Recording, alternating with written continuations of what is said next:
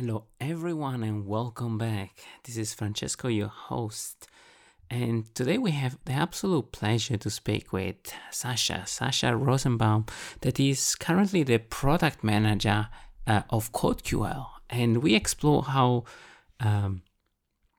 GitHub helps us in development world to effectively scan code, and we explore a little bit about how are the challenges of security people with developer speaking CV, CWE, what the heck are all those terms, and specifically when you talk to a developer, you have traditionally those challenge on discussing and agreeing what the heck are you talking about?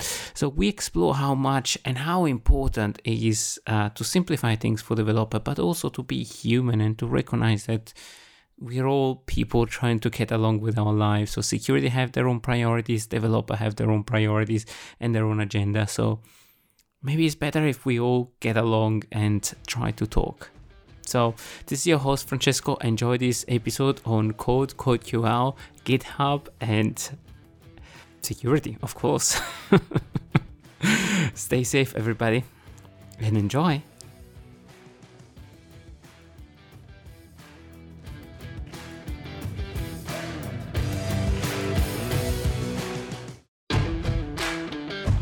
Welcome to the Cybersecurity and Cloud Podcast, where we hear the stories of information security professionals.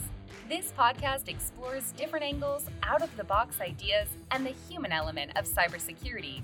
If you enjoyed today's episode, please consider leaving us a review on Apple Podcast and supporting us at www.patreon.com/CSCP so we can continue to bring on amazing guests.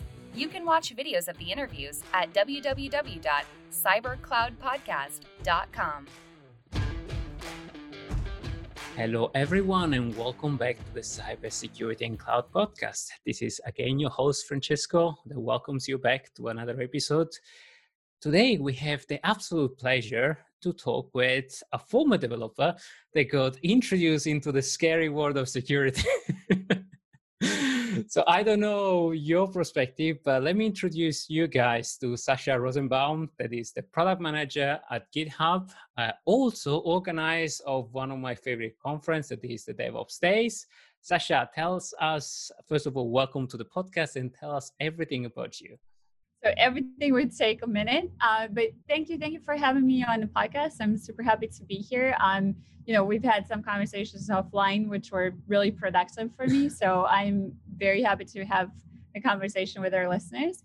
I am a product manager at GitHub. I started my career in development and did that for a number of years, and then kind of sort of shifted towards DevOps and like automating infrastructure deployments and solving this kind of problems in the cloud. And then like gradually right now, and what I say about like, being a product manager or being in sort of developer relations and stuff like that is my job is primarily to talk to people rather than implement software.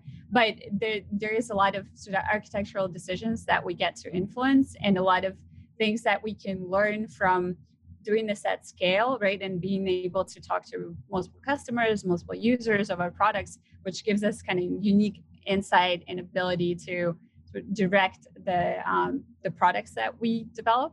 And yes, I've been kind of diving into security more and more, which is a scary place to be, really. I have to say, as a developer, your world is kind of nice and sweet. Like you build new things and you release them and like you get this instant gratification and everything is sort of rainbows if it works, right?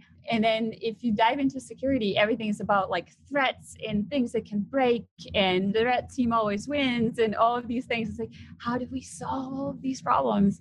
So yes, definitely a lot of things to think about and to learn as well, like kind of learning this new language of like how do we even communicate about these issues has been very interesting. So yeah, happy to have this discussion today. No, that's fantastic, because that's exactly the topic that we cross over and over. And it's one of my pleasures talking to people outside the industry, because one of the issues of cybersecurity is, as you said, is a dark, scary field sometimes, but we tend to end up talking with each other about problems that we know very well about. And then when we talk with the outside world like, what did you just say? Well, then what do I have to do? It's like, what kind of library do I have to upgrade, or what kind of bug fix do I need to apply? Just tell me what to do. And the security say, well, you need to do threat modeling, then you need to consider the threats, then the probability. And a developer says, I just want to write code. Right? I definitely agree with you. So one of it's an interesting thing that when we dive into a field, we kind of forget that we didn't previously have the background. Mm-hmm. And so for instance, like I've been around DevOps space for so long that when people talk about like infrastructure and deployments, this is my language, right? Okay. But then I read some blog posts that someone wrote, like a developer review of DevOps days, and they were totally like, oh, I didn't understand half the language, and it was not about, programming. It was about like some things that I didn't even think about before. Mm-hmm. And I was like, oh, you have developed that, terminology and lexicon. And yes, lots of our, co-organizers and lots of professionals in the DevOps industry are former developers, but they kind of like grew into this new, subset area. Exactly. And the same happens with security. So I think maybe 3 years ago was the first time I presented a talk at a security conference. Mm-hmm. And what really surprised me was that, like, when I went to other people's talks, like I had to sort of catch up on the language, right? So it wasn't like you say threat modeling and that I immediately know what you're talking about, but like I have to sort of backtrack, right? So people were talking about like, what's the best way to approach that modeling? And I'm like, oh, I kind of need some background on how do we even get started here, right? It's not, obvious to me. So yeah, things like that. I'm really big on getting definitions right before we dive into technical topics. And I think a lot of times we forget that, right? Like my favorite example is, security professionals talk about CVEs all the time. And like when I say CVE to developers, like they don't even know what it means. What's a CVE? Right? Or CWE. Like, even if you say like common vulnerabilities and exposures, like still, so what? Right? So yeah, so I'm big on like, hey, let's start. Like usually if I do talks, like I often start with like slides and definitions, like here's what this means to level set, right? I love that because it's sometimes scary to raise the hand during a talk or during a meeting and say, sorry, I don't really know what you're talking about. And so I tend to do the same, or introducing some kind of topics. The problem is when you talk about a topic complex like DevSecOps, you have 400 terms one after the other, like shift left, threat modeling, risk, probability, CV. It's like I can go on and on and on just introducing the topic. So if I need to give, for example, the introduction of DevSecOps, that's just a talk in itself, I guess. That's a challenge, I think, Definitely. For us and for the dev as well. I put myself in their shoes. Again, always important to remember who you're talking to, right? Exactly. So like, if I'm talking to developers, if I'm talking to, IT folks, if I'm talking to security professionals, there's different kinds of security professionals too. So that's a whole other can of worms, right? So there's definitely a lot of, and it's interesting because a lot of people in our industry talk about like E-shaped people and T-shaped people and whatever, like, having skills in multiple domains. I hate the T-shaped people. I hate the T-shape. I hate that term because we're just people ultimately with experience, and we can't. What I tend to get, for example, annoyed at is security people that says, well, developer needs to understand security. No, it's our job to explain security in simple terms.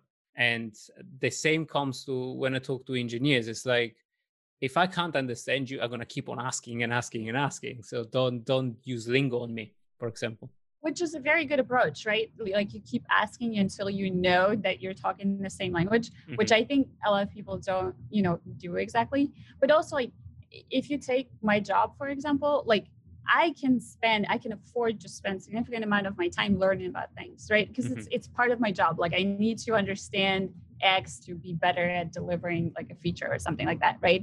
But for like a developer, for instance, most of their job is to deliver on a feature, like actually write code for something. And yes, they get to learn, but primarily they get to learn about the code that goes into the feature or the new like framework that they're using or something like that. So also to demand them to learn about security is a problem, right? We can't all be good at everything, and we can't all, like, especially considering that like new updates and new technologies come out all the time. So like even for a security professional to catch up on everything that's happening in the field of security is a full-time job, right? Yeah. And then you talk about like developer also doing that. So I think, and we kind of talked about like what's the main challenge in our industry. I think that's the main challenge, right? Because developers, so we have this pretty slide that came from some report, I don't remember which one, but it says that there's roughly 50 million developers in the world, and there's roughly 75,000 security researchers. And so like you cannot, like, just numbers wise, like, right, we are releasing software a lot faster than any security, like people can review it and make sure that it's secure. So we need other solutions. And then at the same time, like we also can't afford to spend time educating developers about all of these things, right? So like my favorite thing right now is how do we make it easy for developers to stay secure, to make their software secure without requiring them to do tons and tons of extra work or learn tons and tons about like what security really means. I agree. I tend to be controversial around this, and I usually have a say that is, don't be used by a tool, but use a tool. So you need a little bit to know, instead of just automating everything out of the sake of automation, and you could have a tool try to think secure in your behalf. The problem with that is you receive a report and then you don't know what to do. Even if it's the best tool in the world that says, fix this line of code at these things, because you need input serialization in this point, or you need to fix this security problem. And even if you reach there, it's like, or if you have 400 of this, like, what do you do? So of course I'm biased, right? But I'm gonna say, like, right now, so we have something at GitHub like that came from Semi acquisition that's called CodeQL, and we do CodeQL security analysis. Like it's a static analysis, semantic analysis of your code, and it actually like it suggests fixes, and it also has explanations of what exactly went wrong. And it's also like, again, from our estimates, which it's really hard to estimate the false positive, but from our estimates, the false positives are relatively low. And also like what we see is that developers actually end up fixing the issues. So kind of like we sort of hit the mark on making it understandable enough for the developer to be able to, okay, here's how I fix this, right? So I think we're getting somewhere. Like this is a huge unsolved space, right? So like we can't completely automate this, but I do think that we're getting closer to being able to intelligently automate some parts of it. Correct. That can make it easier for developers. I agree. No, I completely agree on the automation part, and that we can't solve the problem at all, but we can solve the boring part and then use the human brain to actually enhance whatever comes from the tool. So I am completely, I review your talk on QL on DevSlopes. I love the concept, and I love all the innovation that is coming from GitHub, and specifically in static code analysis, because the main challenge we have at the moment is tools that were developed as language tool very, very traditionally, very, very back in the days, and there was no much innovation up to this point. And now I'm massively excited because there is all this new language-oriented tools that are being developed as we speak. So I am, from a security perspective, from a developer perspective, I'm massively excited because the speed of analysis has always been a bit of a challenge of those tools. So if you have a tool that analyzes at the end of a week a bunch of code, a master code, you probably lost the train, because you need to reanalyze at the next week what to fix and stuff like that.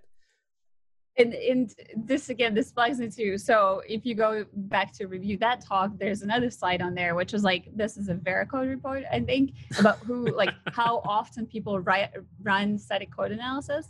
And so that is from people who actually run static code analysis, yes, which is, I think, a tiny subset of everybody. Most of them run it once a year, like literally. So like, and for compliance. There was, yeah. Mm-hmm.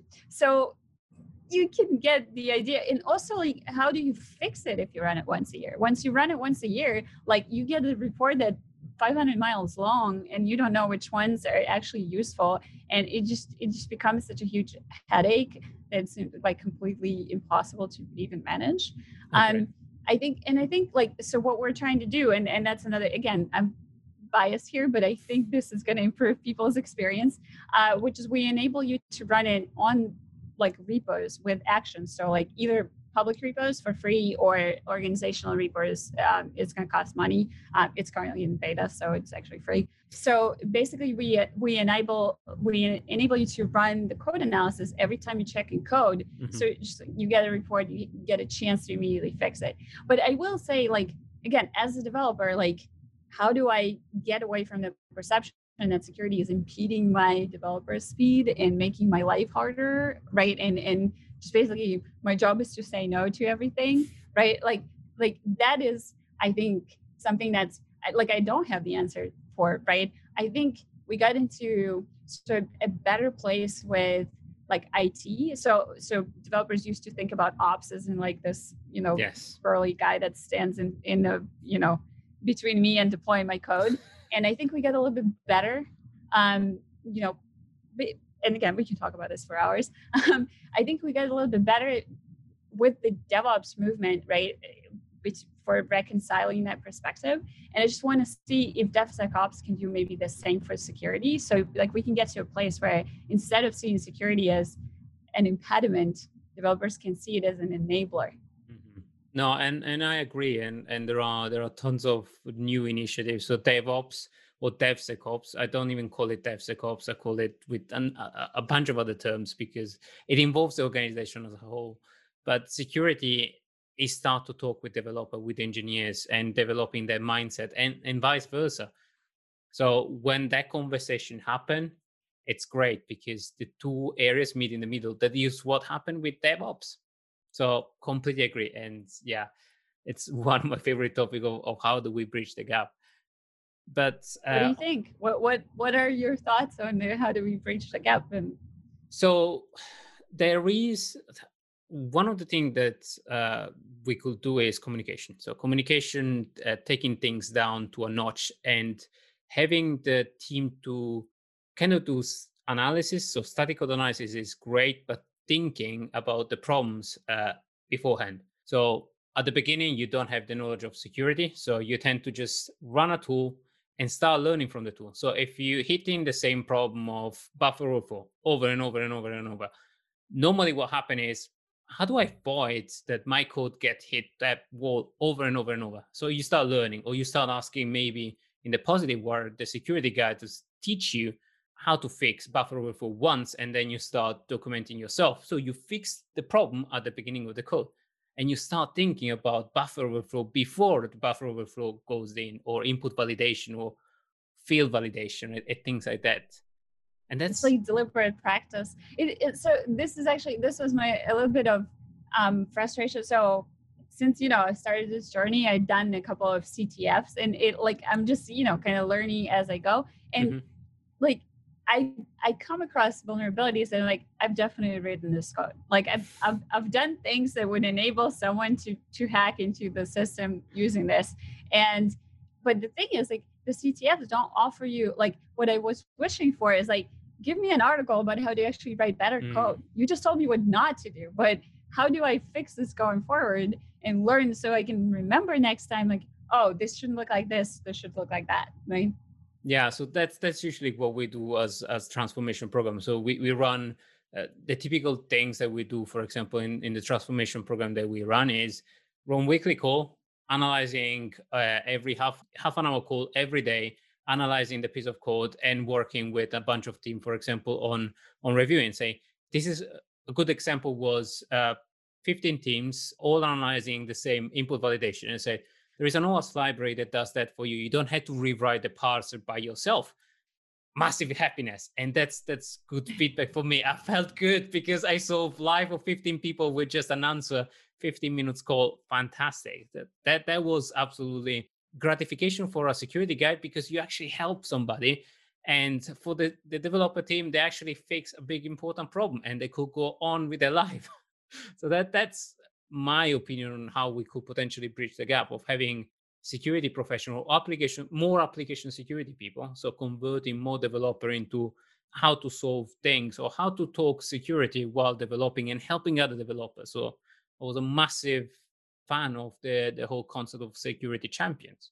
And I think Tanya Janka was as well. And we've been hammering the wire over and over and over about becoming a security champion, but it's not easy because you need to know a bunch of security stuff and we're still learning. Hey, Francesco here. A very quick message from our sponsor and then we return back. This podcast is brought to you by the generosity of NSC42 Limited, your cybersecurity partner. Cybersecurity is complex and different for every organization, and you need the best tailored service to make sure your customers' data is safe and sound so you can focus on what's important, focusing on your clients and bringing the best and safest experience. NSC42 Limited can help you during your cloud transformation, cybersecurity assessment for your compliance checklist on-premise and on the cloud. Want to know more? Visit www.nsc42.co.uk to get your free quote.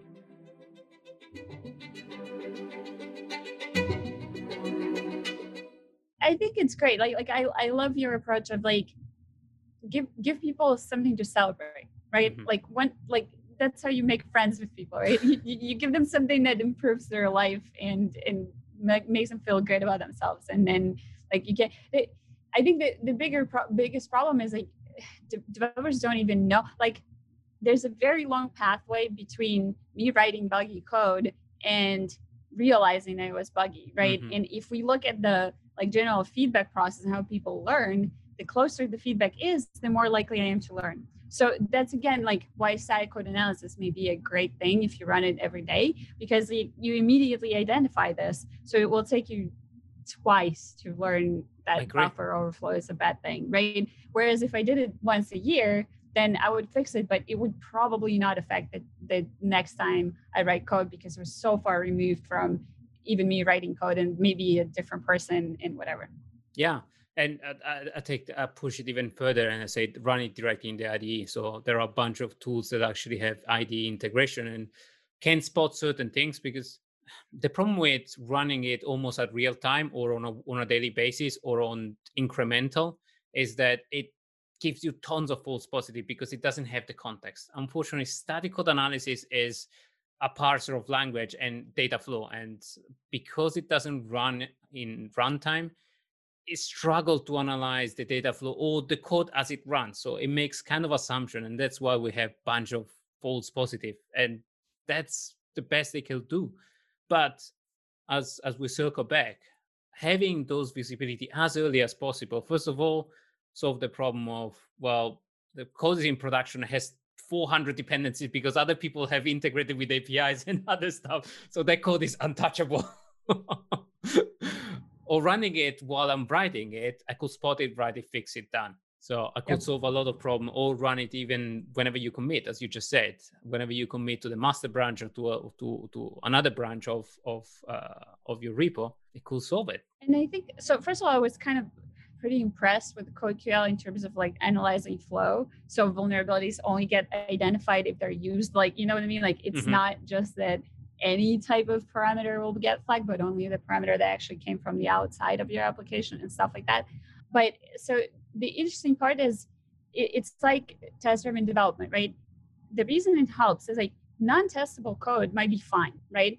But when you write tests first and then the code, your code becomes sort of by design more testable because you write it with tests in mind. And there's no drawback for doing that. Like, yes, maybe non-testable code would still be fine, but testable code is better because we can test it and we can know that it works. And the same thing with vulnerabilities. Like maybe this like type of, query string is not used anywhere, but it's still good to go and protect against, potential SQL injection, because if it were used, if later someone adds the usage that comes from the outside, it will still protect me, right? So it kind of improves your architectural and design approach overall, I think. Again, more work for developers, so more headache. No, but I I can't agree more, Sasha. I absolutely agree with you that effectively you just listed area of threat modeling. So a lot of applications are subjective by OWASP top 10. That is well recognized, like buffer overflow, input validation, cross-site scripting, cross request, and blah, blah, blah, blah, blah.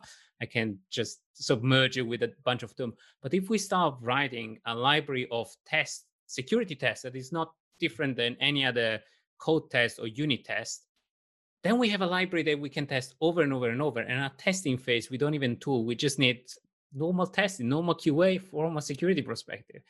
And we can just poke at our application by ourselves. So for example, one thing that really helped a bunch of team is running retrospective on code vulnerability, saying we fixed this problem with these particular things, write it in Confluence or any other library tool so that everybody could refer to that and had the solution and I search love it. this conversation just gave me a couple insights. So like, I'm loving this. This is really so cool. if I talk about this extensively. So if you look, I talked about how we structured the application security program that we renamed Security Phoenix, because it was having security reborn from the traditional word. I talk about it all the time. We just did a session for White Source. I talk about in AppSec Cali in January when we still had a live and had conferences in real life. So I talk about this thing over and over because it's the only way it works, and it's fact driven. So I talk a little bit about statistics. So for example, we managed to reduce lead time for solving vulnerability from 9 months to 2 weeks. 1 week's planning, 1 week solving, because it was in the trenches with the developer, with 32 security people and 7,000 developer in the trenches and solving problem that actually people care about instead of dictating. Now, how do you solve it with one security researcher? Because You like can't. most organizations don't even have one. You can't That's the solve sad part of it. all the problem. You restrict the scope. So what you tend to do is, okay, what is the most important and valuable application? I started alone. So I said, okay, let's select everything that, for example, is credit card crunching or data protection or anything that is in the front end. Okay, let's analyze how those applications are produced, all the team sprint. Normally, one security person can follow up to 15, maximum 30 teams, depending on how they are structured. After that, it becomes messy. So I was doing, for example, training on a quarterly basis on this is a generic problem. This is how to run the tools. This is which tool to run at which stage, and clarifying and demystifying all those terms, or which tool to use where and how to analyze a report. Really one-on-one stuff, but it was effective because it's solving a problem that they needed now, not solving like talking about a generic security problem, but solving a problem that they needed now so that they could tomorrow apply it. So I'm going to ask you, I'm learning here, so this is really cool. I'm going to ask you one more question. So I know some brilliant folks in the security community who say, like, we don't want to scare people into compliance, right? Because like it's fear mongering with like security is this big scary person who will tell you about all the hacks that are happening and stuff like that. But I do also feel like that is the impetus, right? That causes people to go learn. Like when we started red teaming at Microsoft, like we would actually internally like have the red team reports, and people got better about their code because they didn't want to be in the red team reports. It's not like shaming. It's more of it like it just like you're like, okay, like what do I do so I don't end up on this board right now, right? So it's like it gives you the incentive to go fix this, right? Which is more than, oh, we should be secure. But I don't know, how do you feel about this? Like, should we scare people, or should we just like be like, well, you should do this because it's good for you? No, I agree. We should scare people up to a point. So there is scary that is making something real. So I use a lot of statistic impact, like average breach is 3 million, cost you 3 million. Average code fix costs you, I don't know, 100 quids. Do you want to risk 100 quids for risking 3 millions? I wouldn't. But it's data. So with C-level, I'm talking about data, money, time. That's all the conversation I'm having. And it's not scary tactic, but it's providing that context that people can relate to. So C-level people tend to talk about money, people, and time to market. and risk eventually. So how risky is something and how implementable and how impactful is a vulnerability. And everything is a vulnerability for them. Not going to market is a vulnerability, as well as the security vulnerability of having Right. an application onto market with bullet hole or potentially with holes. But Yes. on the developer side, it's a completely different scenario. So how do I analyze and how do I decide what to fix? And that's where the red teaming exercise or the CTF exercise come into place, because it makes those things real. So just talking about a buffer overflow, I had conversation with developers. It's never going to happen. Ta ta ta, done. Your application pops up with something. So it's making those things real. And when they see that it's real, then they take it seriously. So I think a little bit of exercise of either CTF each team against each other. So make it into a competition, because you know what? That saves you tons of money on Bugs Bounty. Also, I haven't met a developer yet who didn't want to train for the red team. Like, it's the most popular training inside. Like, so in Microsoft, for instance, we had it. So it had the longest wait list forever, because like everyone wants to learn how to hack applications, basically. But hacking application is nothing different than developing your own testing script in using, for example, Burp Suite or any other suite that enables you to test your application, to test the buffer, to inject some code, or even use your YouTube buffer overflow. How do I do a buffer overflow? Just try and write A. Even a kid with hands on the keyboard can provide a buffer overflow. Actually, it was a joke on Twitter a couple of days ago. I think it was Troy Hunt that said, my kid is starting developing with the hands on the keyboard. I said, that's a buffer overflow. Or is testing. Funny. Like DDoSing application by kid keyboard presses or cat keyboard presses. They're the best. They're the best at generating a random event that you couldn't even think about it. And if you think about it, it's hitting the application with those random and strange things without going crazy, because I had threat modeling exercise of what if this happens? Like, it's never going to happen. You know what? I think this is a new proposal I'm going to submit. We're going to hire cats for QA. Like, I think that's going to make office environment more happy. Definitely increase the entropy and randomness of the team. What do you think, Kat, about this release? Should we push it on and off, and that everybody can interpret that? No, it could definitely improve the office life. So where if I can ask, where do you see the biggest challenge right now with the job that you in conversation from human aspect into security aspect into what do you see people talking about every time to you, or the frustration that they feel? I think the biggest frustration is that different stakeholders kind of worry about different things, right? So like people feel unheard on every side of this table, and there's many sides, and everybody's like, but my thing matters, right? Like, as a, for instance, I talk a lot about shifting security left because that makes sense to me, right? Like, I'm a developer, but my tools are developer tools. So I care about like, if we make it happen in the beginning of developer lifecycle, it's going to be better for us, right? But then there's some people who are like frustrated, like, why aren't we paying attention to the right side of the cycle? I think we are. I think that's where we started, right? We started only with like, we had pen testing and stuff like that only happened in the very end of the lifecycle, right? So that's kind of why the push is to shift left. But yeah, and then again, like, obviously, like, people don't have enough money, people don't have enough time, people don't have enough brain space to worry about the problems. So yeah, it's kind of a lot of, how do we do this education? How do we come to people where they are, and to make it better for everybody? And I think, again, we obviously, automation can't do everything, and automation sometimes also, creates bugs and stuff, but I think we still have like a long way to go where we can continue automating and making things better by automation and making things easier for people, right? It's kind of like when you think about continuous delivery, like 10 years ago when the book came out, people were like, that is a pipe dream. That doesn't happen.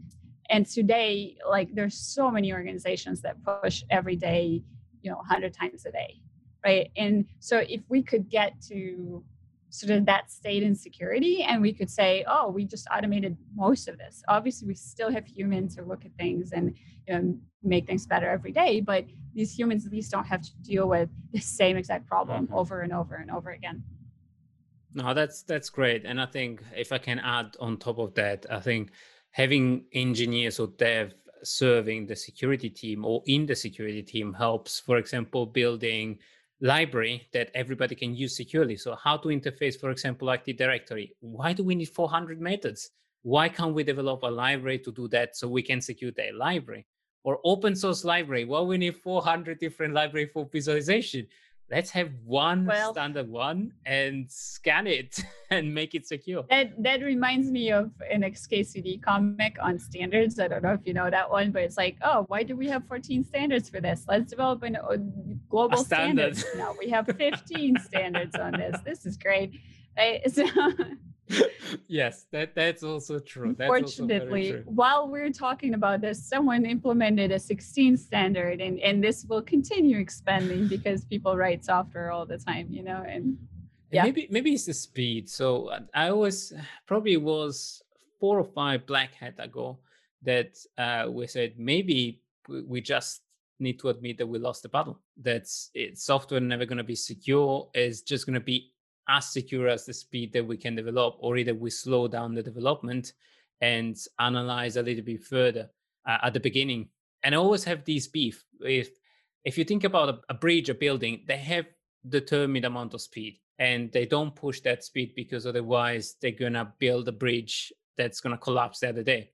While in software development, we have this dream that we can keep on pushing code at the speed that is insane for even analyzing. I don't know, might be a little bit controversial, but what do you think? Well, what I think is like the same thing with automation and continuous delivery, right? If you take this, we don't say there's no incidents, right? We can never build software that 100% resilient and will never go down. We can never predict all the circumstances in which an issue will happen. But we have gotten to the point where most organizations can release software reliably in an automated fashion, every day. And when you think about outages, like people used to go down for maintenance all the time. It would be like, oh, it's Saturday, we're down for 24 hours, deal with it, right? Patch Thursday. Yeah. Anyone? And now like if Twitter is down for 15 minutes, like people are like, what the hell is wrong with you? How come you can't maintain it? Like think about the level of engineering that goes into like being able to be that resilient and scalable at like 24/7 on a global scale. It's incredible, right? Mm-hmm. So I do think we can get much better, right? We can never be perfect, but we can get much, much better than we are today. Okay. And actually, that might be the conclusion line, because usually we conclude with a positive message on the industry. So do you have, other than that, another positive line to close off? I think so. This one is a good one, right? We can get much better. I believe that. And the other one is, so I think maybe like an action item, like if you're a developer, like try a little bit, right? To learn a little bit of the lingo, to learn a little bit of which tools are helpful. I'm not even like, maybe you don't need to dive into like super deep into security topics, but maybe just explore a little bit the tools that can make your life easier. And so you can at least leverage the automation. If you don't have, again, if you have security professionals at your side, that's amazing. But like I said, many teams don't even have that, right? Yeah. So it's more about like tools and the ability to leverage automation to do the same things. And luckily, we do have tools that are much better than they were like 5 years ago. So I think that's a good way to get started. Fantastic. And I can't embrace more. And moreover, if you just add the security hat, you can bump up your salary very, very easy. And it's just a research away. So I appreciate so much, Sasha, for coming here. It's been a brilliant discussion. Thank you very much. And thank you for everybody for listening. I hope you enjoy and took something out of it. This is your host, Francesco. Stay happy, stay secure, and stay safe. Bye. We hope you enjoyed today's episode. If you did, consider leaving us a review or sponsoring us on Patreon. It helps us bring on amazing guests and keep the podcast alive and free. Consider supporting us at www.patreon.com www.cybercloudpodcast.com/CSCP and watch other episodes at www.cybercloudpodcast.com.